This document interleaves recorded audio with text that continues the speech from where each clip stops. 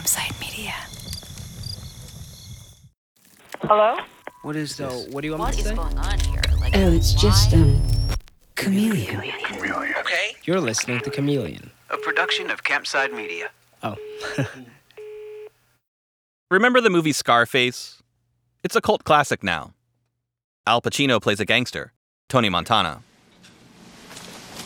I got 284.6. That's just not possible. The machine don't make mistakes. Tony is sitting across the table from a businessman. There's a money counter on the table and piles of cash overflowing from cardboard boxes. The two men are arguing over the count, the amount of cash on the table. There's a discrepancy in the numbers. Let's count it again. No, come on. Yeah, come business on. is business. Come on, you're talking $1,500 here. Okay, you keep the change, okay? I don't give a shit. I mean, this check here. Where does this check go? Montana Realty Company. Montana what? Montana Realty Company. Now, Tony Montana does a lot of stuff wrong during his transformation in Miami from poor Cuban refugee to wealthy drug lord. Lies, killings, broken alliances. But this is an important scene. This is where he gets busted. Turns out, the guy laundering Tony Montana's money, he's an undercover cop. The whole thing? It's a sting. And Tony gets charged with tax evasion and money laundering. Even though Tony did a lot of other worse crimes, this is what the government gets him on. Emile Bouari probably should have watched Scarface all the way to the end. I told him about that! You fuck with me! You fucking with your back!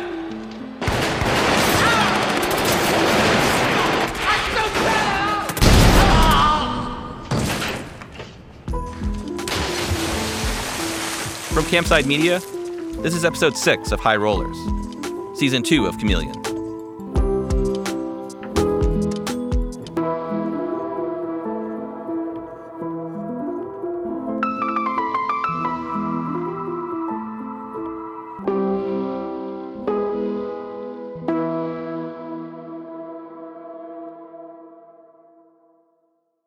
So when we left off last time, Emile Bouari and his brother Gus are getting off a plane from Miami. It's February 5th, 2016.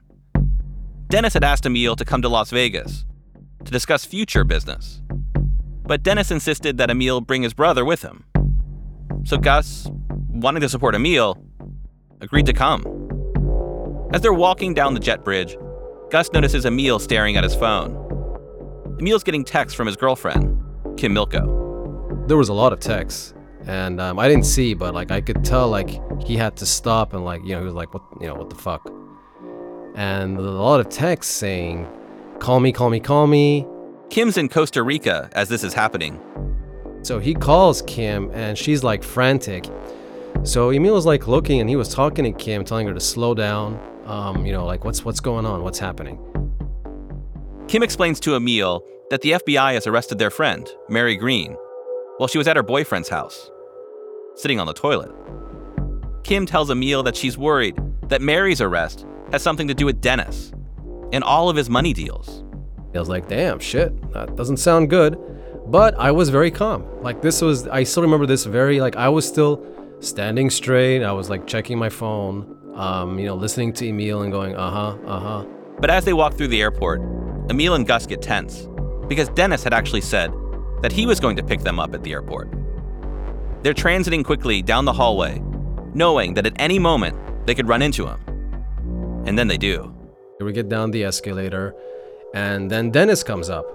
And Dennis says, hey, Gus, it's been a long time. Yeah, you don't answer your phone and stuff like that. Yeah, whatever, I'm here now.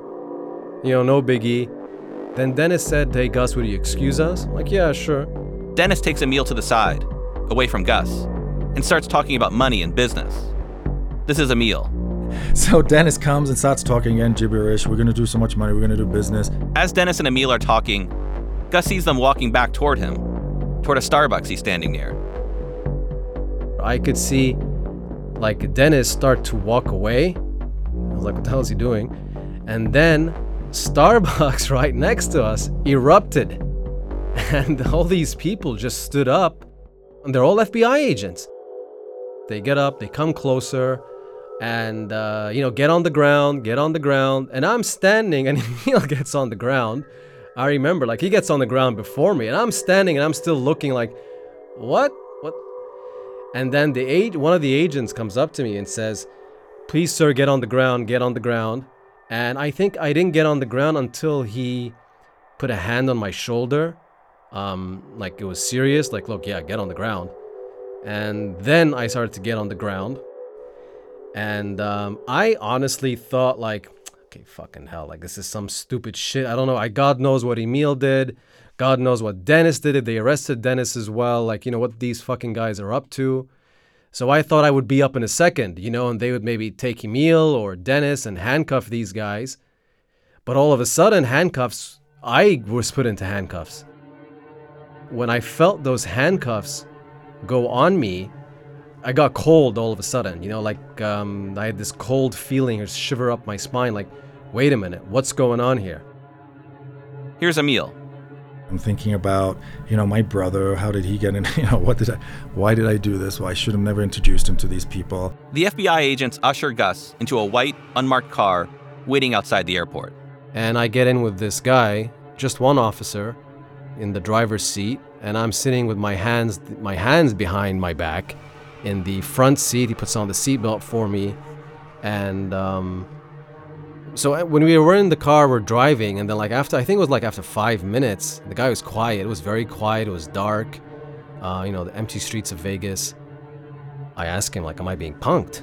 Like, is there, am I being punked? And then he actually found it very amusing.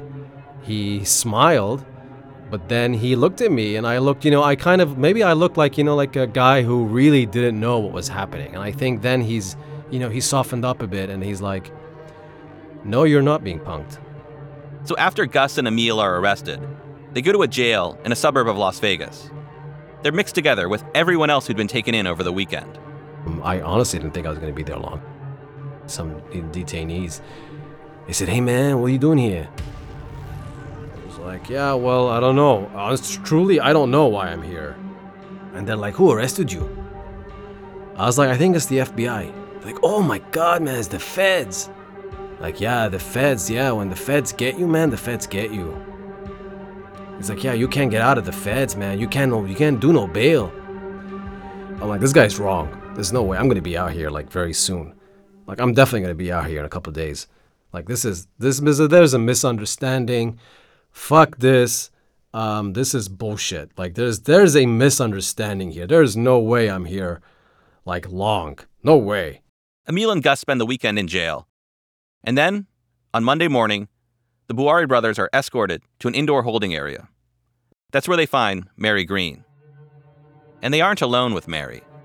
There's an FBI agent in the room too, an imposing man who had more to do with their arrest than anyone else. But they haven't met him. Until now. Charles Rowe. Or Chuck. Mary looks around, the room with barren walls, Emil and Gus just sitting there, and Chuck lording over all of them. I have never met Gus at this point, ever. Only heard about him, but not a lot. And I remember sitting there, and I turn over and I try to say something to him, and Charles like, shut up, don't talk to anybody. I'm like, oh, whoa, okay. I can't remember exactly, but I think that's where he said. And I'm thinking to myself, whoa, wow. I didn't know Gus, one little part about him. I'm like, wow, what is he? A terrorist or something? But Chuck isn't about to allow any sort of chatter among the targets of his FBI investigation. And he went off. He's like, you two, shut up, don't talk. And he pointed his finger to Gus and says, especially you. You don't deserve to be here. You're going to be kicked out of this country.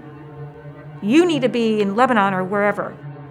I couldn't imagine how somebody could be so mad. He was like personally mad at him. It was odd, like went off. I'm like, wow, who peed in your Wheaties today? The three are about to be transported to the courthouse in downtown Las Vegas for their initial hearing. Gus, at this point, knows Emil must have been doing bad stuff, but he still doesn't know why he's here. Here's Gus, who, remember, had only brought Emil a money counter that one time in Miami. He never laundered money himself. The U.S. Marshal asked this Asian FBI agent, Charles Rowe, now I know him as Charles Rowe, what is this guy in for? He's like, money laundering. I was like, what? I remember in front of the U.S. Marshal, because I'm thinking like, hey man, these are the good guys here. Like, wait a minute, no. You think I'm a bad guy, but no, you're not understanding. I'm a good guy too. So I'm like, no, wait a minute, how did I money launder? And I remember till today, Charles Rowe looking at me, quiet, silence, even the U.S. Marshal turning up to look at him from his desk, like, are you going to say something? And then he says, it's complicated. And I'm like, it's complicated? How can it be complicated? You either money laundered or you didn't. How is that complicated? But anyway, he said it's complicated. They typed in money laundering. We sat down, and then they took us to court. At the courthouse, Emil, Gus, and Mary are assigned to public defenders. Gus's lawyer informs him that the Justice Department is charging him as part of a conspiracy that allegedly laundered money for an FBI undercover agent.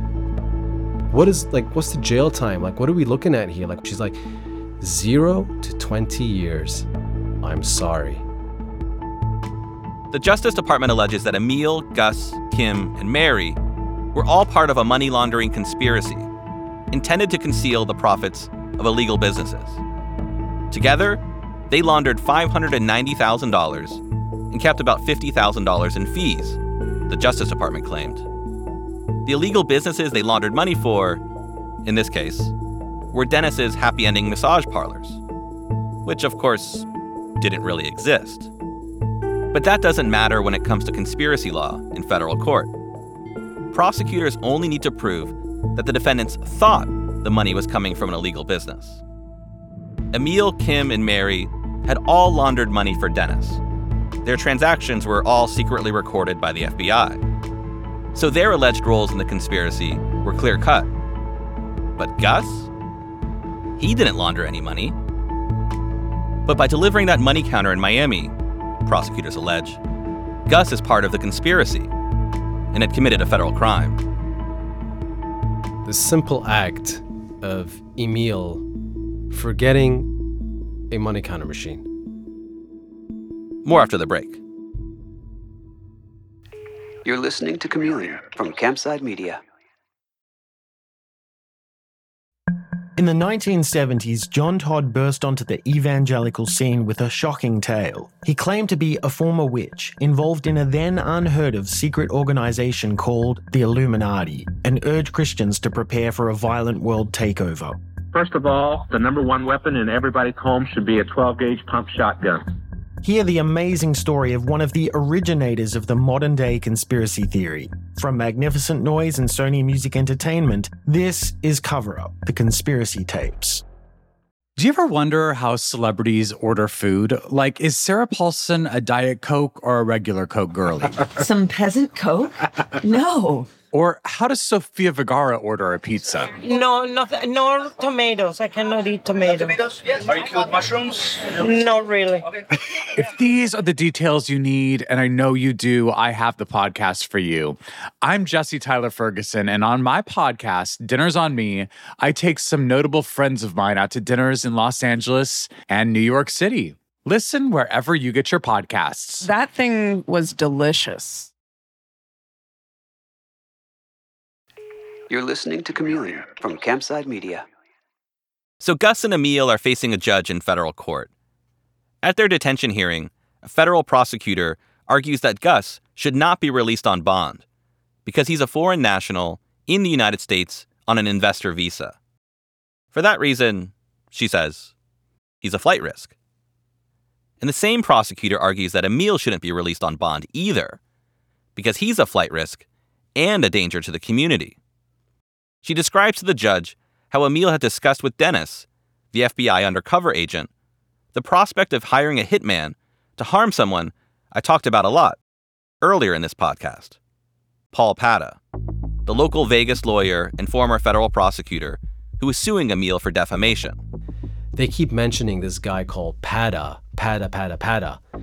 This court hearing is the first time, ever, that Gus has heard the name Paul Pada. Gus turns to Emil at the hearing and gives him a look. A what the fuck kind of look. Gus then asks his lawyer, the public defender, "Who's Paul Pada?" She's like, well, that's the name that your brother was is supposed to harm. Harm? Didn't they just say money laundering? What do you mean harm? Gus feels his stomach drop. Emil was going to harm someone? And then I find out that there's a whole other story to this case. Remember the Better Call Paul guy? The Las Vegas lawyer who Kim said she had a flirtatious relationship with at a time when she and Emil were on the outs? That's Paul Pada. After Kim and Emil reconciled, they claim Paul confronted them at a Las Vegas restaurant, something Paul denies ever happened. This is what Kim had said. He came right up to Emil and I, and he started kind of pointing his finger into Emil's chest, and he's like, hey, whatever, I can't remember, just antagonizing him, and then he said, I fucked your woman and she loved it. Okay, and after that alleged incident, some bad reviews about Paul went online, and Paul sued Emil and Kim for defamation. That's around the time that Dennis and Michelle entered Emil's life. And after Emil's first money laundering transaction for Dennis and Michelle, something pretty intense happened. They were at Emil's clinic, talking, when Michelle said he wanted to talk to Emil privately. Here's how Emil remembered this. He said, listen, now you're part of us, you're our friend, you're our family. And for family, Michelle is willing to do a lot. Do you have any problems? Do you need people to be, taught a lesson? And one day, Emil tells Michelle that he actually does have a problem. Paul Pada and his defamation lawsuit. Michelle and Dennis talked about this with Emil later, and they were receptive to hearing about the Paul Pada problem. It's everybody's best interest that you are protected, because you're doing business with us. Yeah, you need to be protected. And so whoever met with you, you have to know, because you want to protect you. So I told him, I didn't know what guy, he was accountant or accountant. No, there's an attorney. He's an attorney. And then Emil said something pretty jaw-dropping. I know some people that are really wrong, like Shia people from Hezbollah. Yeah, Shia fighters from Hezbollah. That's what Emil said. They don't play games, but they don't just beat you up. They will finish you. They're commandos. They're commandos from Hezbollah. Oh. So they don't just go beat someone, put them in the hospital. They'll just finish you off. Take him out. Yes. Oh, okay. So I can't do that to this guy. I do need someone to come and beat him up one day. Kind of teach him a lesson. Yes, teach him a lesson. Yeah. Maybe. Who's the guy? Maybe it's an attorney. Yeah. Maybe put him in a wheelchair for a little time. Yes. No. No, that's what I will at some point need that. So yeah. So now Emil's saying he knows people who can hurt Paul Pada.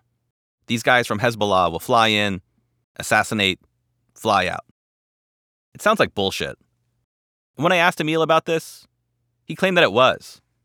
That he was just trying to act like a badass. Dennis and Michelle acted like tough guys. So he acted like a tough guy.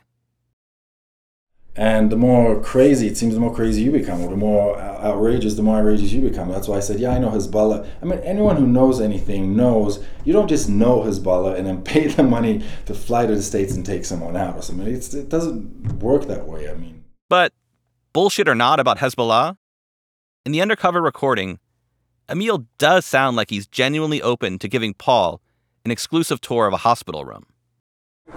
I want to help you because it's also to my best interest to help you. I get it. Okay, so we will help you. But make sure they don't No. Has to What? No.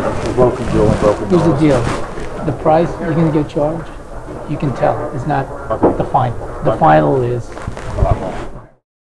The final they're talking about was a body bag, and how much that would cost.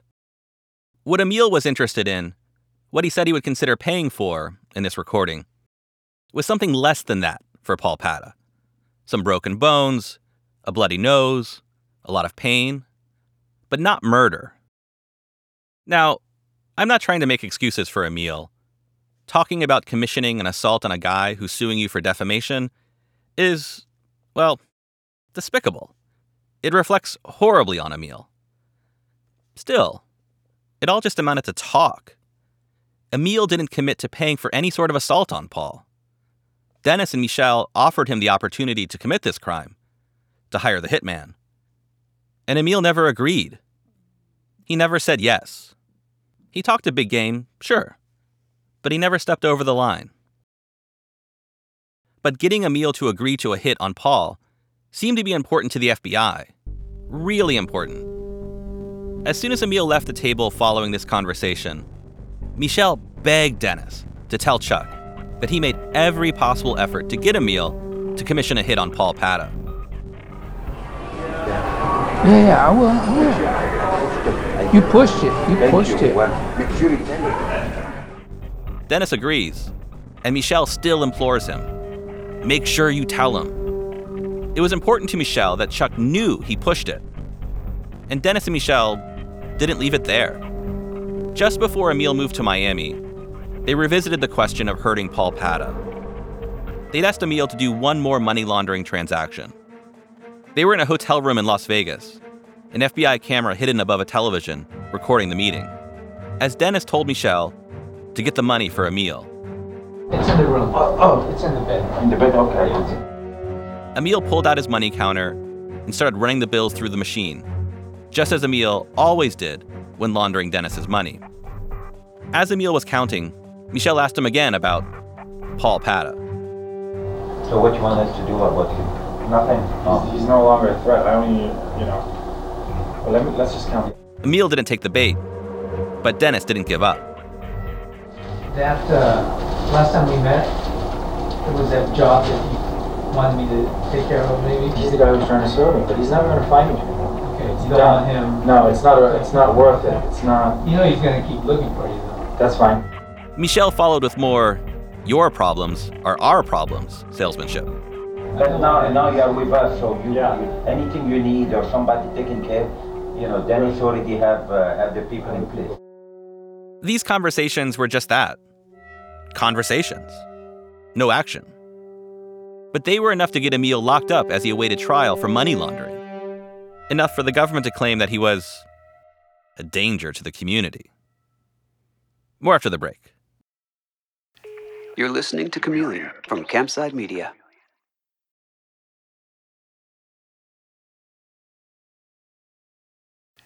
You're listening to Chameleon from Campside Media. The Nevada Southern Detention Center, where Gus and Emil were sent, is a jail in Pahrump, Nevada, in the middle of the desert, near the California border. Pahrump, population 37,000, is a dry, dusty place, hot as hell in the summer, and also the largest city in Nye County, one of 10 counties in Nevada where brothel prostitution is legal. In addition to the detention center, Pahrump is home to 2 brothels, the Chicken Ranch and Sherry's Ranch. Federal detainees and sex. There aren't many other reasons to go to Pahrump. In the jail, there are migrants who are in there for crossing the border illegally or overstaying their visas, as well as federal inmates and criminal defendants awaiting their trials. Here's Gus. Because I could hear other people coming in, people who are scared as well, and like other advice by the inmates saying, hey, listen, dude, the detainees, listen, you got to understand that this is your world now. You can't don't start thinking about the outside until you get on the outside. You're here now. Okay, you got to accept that you're here now. Emil wasn't helpful. Emil was just on his bunk the whole time. He wasn't helpful. And I was like, wait a minute, man, I got to figure this out. I got to get out of here. Gus still doesn't understand what's going on. How did this whole money laundering conspiracy get started? Why were FBI agents trying to get Emil to harm that Las Vegas lawyer? Emil isn't much help in explaining. Plus, Gus is pissed. And Emil knows it. Well, probably he was blaming me because he didn't know everything. I kept him out of a lot. I didn't tell him who they were. I said they were investors, business investors, and so on. In detention, they really didn't speak. This is Paul Engstrom, an inmate at Pahrump who got to know Gus and Emil. He told me what it was like in there with the Bouari brothers. Gus was on one side of the dorm, literally on the far one side, and Emil was on the other side. And they didn't eat together. They really didn't talk much. Gus was upset with him, I think, because he really, as a big brother, he shouldn't have involved him in something like that. Paul and Gus became fast friends behind bars. This is Gus again. He kind of looked at me like a specimen. I think at one point I was like amusing to this guy. And then he told me, he's like, can I see your indictment? And I gave it to him. And he told me, do you understand your indictment? I'm like, well, they're saying I'm money laundered. He's like, yeah, they're saying you money laundered, but do you understand the statute? He's like, look, this statute says you money laundered, knowing that the proceeds of this money laundering came from illegal activities, from prostitution and narcotics. I'm like, what? He's like, yeah, that's what this says. I'm like, no, that's not true. He's like, I'm not asking you if this is true or not. I'm telling you what this indictment says. What the government is saying that you did, that you laundered money, you aided and abetted your brother, you helped him to launder this money, knowing that the proceeds of this money came from prostitution and narcotics. The reason Paul knew all this is because he's a jailhouse lawyer. A prisoner who learns about the law and helps other prisoners. Paul's whip smart and understands the legal system. Paul's in jail on a federal drug charge. Turns out, he got busted by a federal informant too. I had a friend in town here who wanted some ecstasy or MDMA, and okay, I'll get you some. So I got him a small amount. He kept wanting more and more and more, and that's kind of a normal thing in Vegas when somebody comes to town. Hey, can you help me out? It's a party town, so I helped them out. But what Paul didn't know was that his friend had already been popped by the feds, and he was now working for the DEA. I got arrested for having, I think, 5 ounces of MDMA. MDMA is commonly known as ecstasy, or Molly. 5 ounces, it's not a huge amount. Anyway, when Paul first met Gus at Pahrump, he knew. You could tell. Gus wasn't supposed to be there. I didn't really talk to Emil much, but I befriended Gus, and he was kind of a fish out of water there. Of all the people there, he was the one that least belonged. He didn't really even understand why he was there. I mean, there's different kinds of people. There's people that are criminals and people that aren't. Gus is not. The way that you would describe Gus as a civilian, I mean, he's not like a criminal. He doesn't think like a criminal. He doesn't act like a criminal. He's not really like the thing where criminals, you don't be a rat or don't talk. And that doesn't even apply to Gus because he's just a civilian, Like, he got into some situations in there where, like, people would, like, he would want to go talk to the people that work at the jail. But to him, that seemed normal because he doesn't think like a criminal, like, oh, I've got a problem, I need to talk to the authority figures, like, he's just a square kind of guy, But it's not a bad thing, that's just how he is. He just wasn't in the right place. I mean, he stuck out, and I felt bad for him, really. Paul's about to help Gus understand the process, how the federal criminal justice system works. He tells Gus that he needs to ask his lawyer for what's known as discovery, all the evidence against him, including the FBI's undercover recordings. Paul explains to Gus that he can review the evidence in the jail's law library and get a better understanding of the evidence that the government has against him and his brother. So Gus starts waking up at 5 a.m. every weekday to go to the law library, to listen to and transcribe the FBI's undercover recordings. I transcribed everything, and I had Emil to ask, to bring them back to, and like, he would read what I bring him. For some reason, he didn't want to listen to Discovery. He didn't want to hear himself. He didn't want to see anything. He wouldn't go to the law library. Even though I'm like, look, man, this is your fucking fault. I know, you didn't mean for this to happen.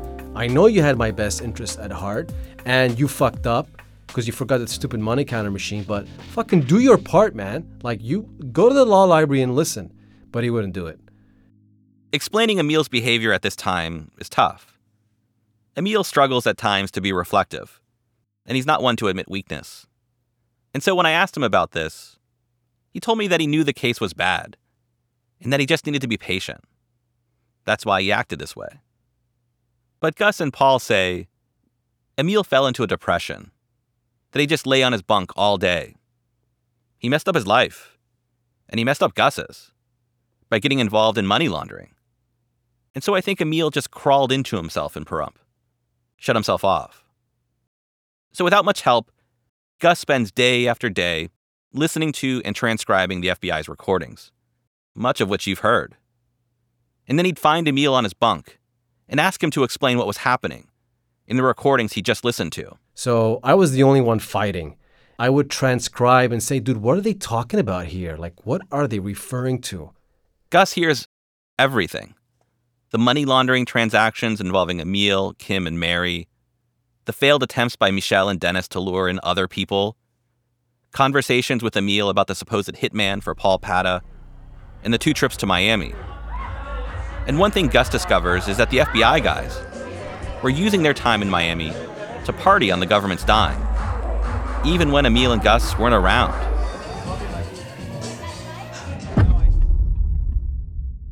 Remember how, in the last episode, I described how Dennis and Michelle, along with Gus and Emil, were going to a strip club in Miami? Chuck called Dennis and Michelle while they were alone in the car.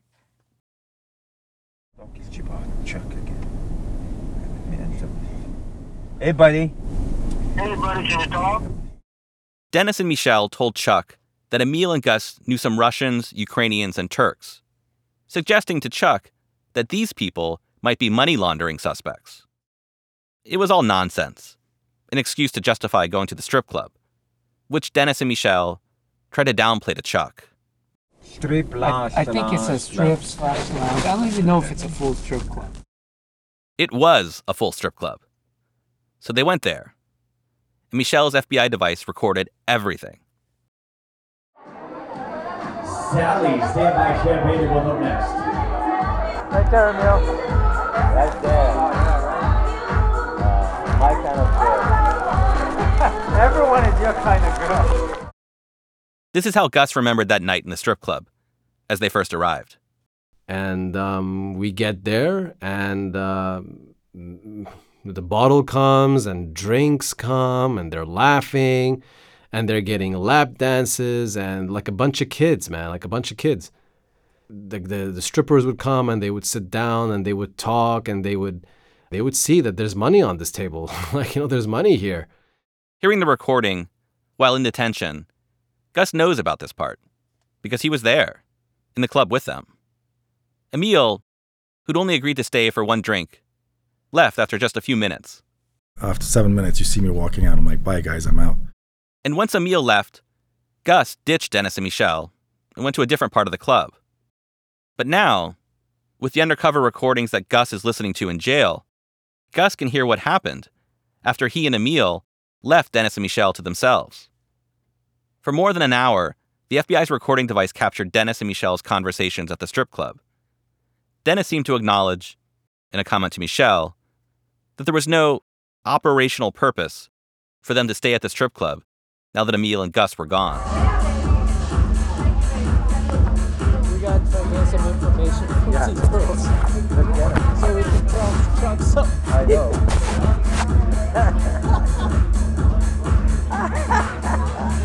Oh, Dennis, I love it.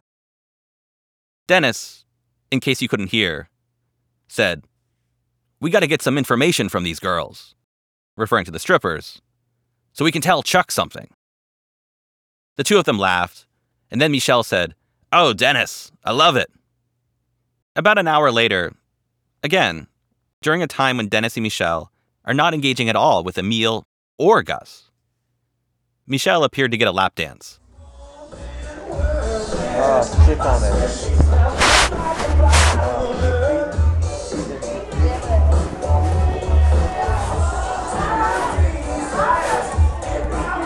It's tough to hear, but Michelle was recorded telling a dancer, "Sit on it." And then you can hear the sounds of their bodies rubbing together, the FBI's recording device between them. And you can barely hear what sounds like Michelle moaning. It's, well, yeah, pretty gross. And I'm not going to subject you to more recordings from when Dennis and Michelle partied by themselves. There are hours worth. But imagine being in Gus's position, in jail, hearing these recordings. After his arrest, Gus figured there must be some valid reason all this happened. Emil must have been up to some seriously bad shit. But now, with these recordings, Gus is beginning to wonder, who's the real bad guy in all this? His brother Emil? Or the FBI guys, Dennis and Michelle? Emil, with the help of Mary and Kim, laundered $590,000 in total, resulting in money in their pocket of a little more than $50,000. That was the total take for all three of them, Emil, Kim, and Mary. That's all they got, over a 2-year FBI sting. That's a decent amount of money, but not change your life money. Not FBI most wanted money. Not even fucking close. But what did Dennis and Michelle and Chuck get from all this? They got paid for 2 years to work on Operation Botox. They got to go to fancy restaurants and nightclubs in Las Vegas. They got to take trips to Miami and party at 5-star hotels and strip clubs. Fuck, I'm gonna have a good time tonight. I'm gonna drop some money. Haven't done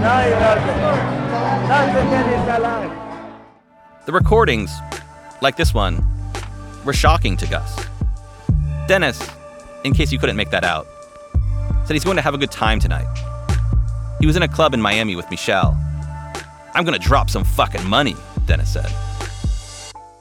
It's worth noting here that when Dennis said he's going to drop some fucking money, he's talking about FBI money, taxpayer money, our money. As they left the nightclub, the FBI recording device picked up Dennis talking to another patron, bragging about how one of the dancers at the club put her number in his phone.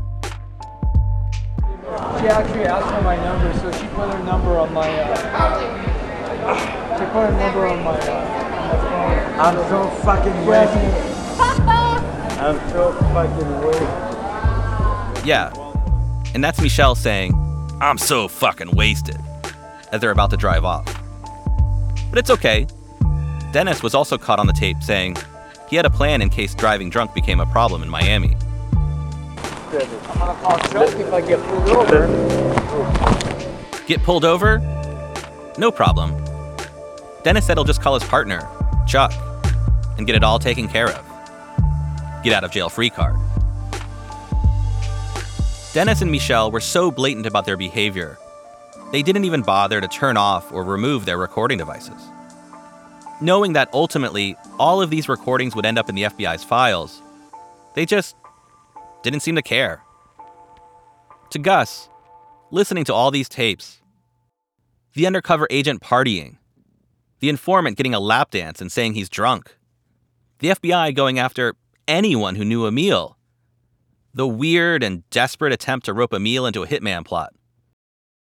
Operation Botox seems dirty, like an FBI case that went off the rails.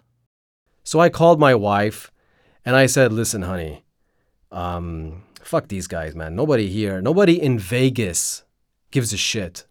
Let's find somebody out of Vegas. Let's find a former FBI agent to send a discovery to and to ask him if these other things that are happening in the case is a normal thing. Like, why don't we have an FBI agent to tell us this? Okay, it's an FBI thing. Let's get an FBI guy. And so that's what Gus does. He gets an FBI guy, an insider who can help him expose what went wrong in Operation Botox. More on that in the next episode. This is High Rollers.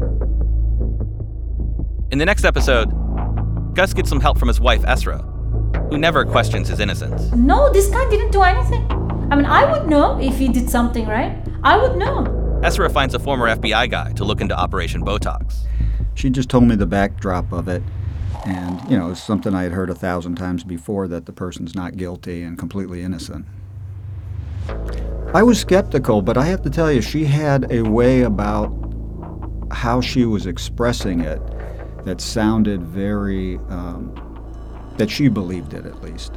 And that FBI guy, he discovers some crazy stuff, including a story about the FBI's informant and a fake diamond.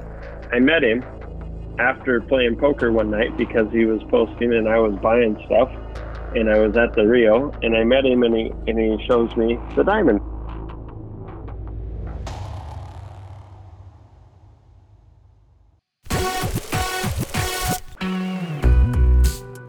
Chameleon Season 2 comes from Campside Media. It's hosted by me, Trevor Aronson. Our executive producers are Vanessa Grigoriadis and Adam Hoff. Alex Yablon fact-checked the series. Margot Williams also contributed to research. Mark McAdam composed the theme song. Doug Slaywin and Sam Leeds provided production support. The executive producers at Campside Media are Josh Dean, Vanessa Grigoriadis, Adam Hoff, and Matt Scher. If you enjoyed High Rollers, please rate and review the show. It really does help other listeners like you find the show. To listen to more episodes, you can find the show on Amazon Music. And you can even listen on your Amazon Alexa, simply by saying, "Alexa, play the podcast Chameleon High Rollers." Take me in, Sin City. Take me in, Sin City. When you're in Sin City, no use confessing your sins. When you make decisions for your company, you look for the no-brainers. And if you have a lot of mailing to do, Stamps.com is the ultimate no-brainer. It streamlines your processes to make your business more efficient, which makes you less busy. Mail checks, invoices, legal documents, and everything you need to keep your business running with Stamps.com.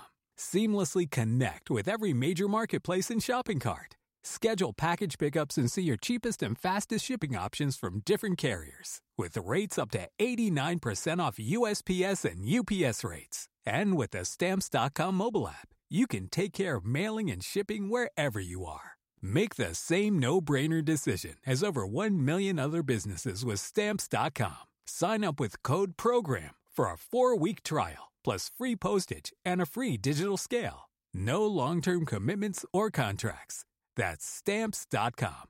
Code PROGRAM.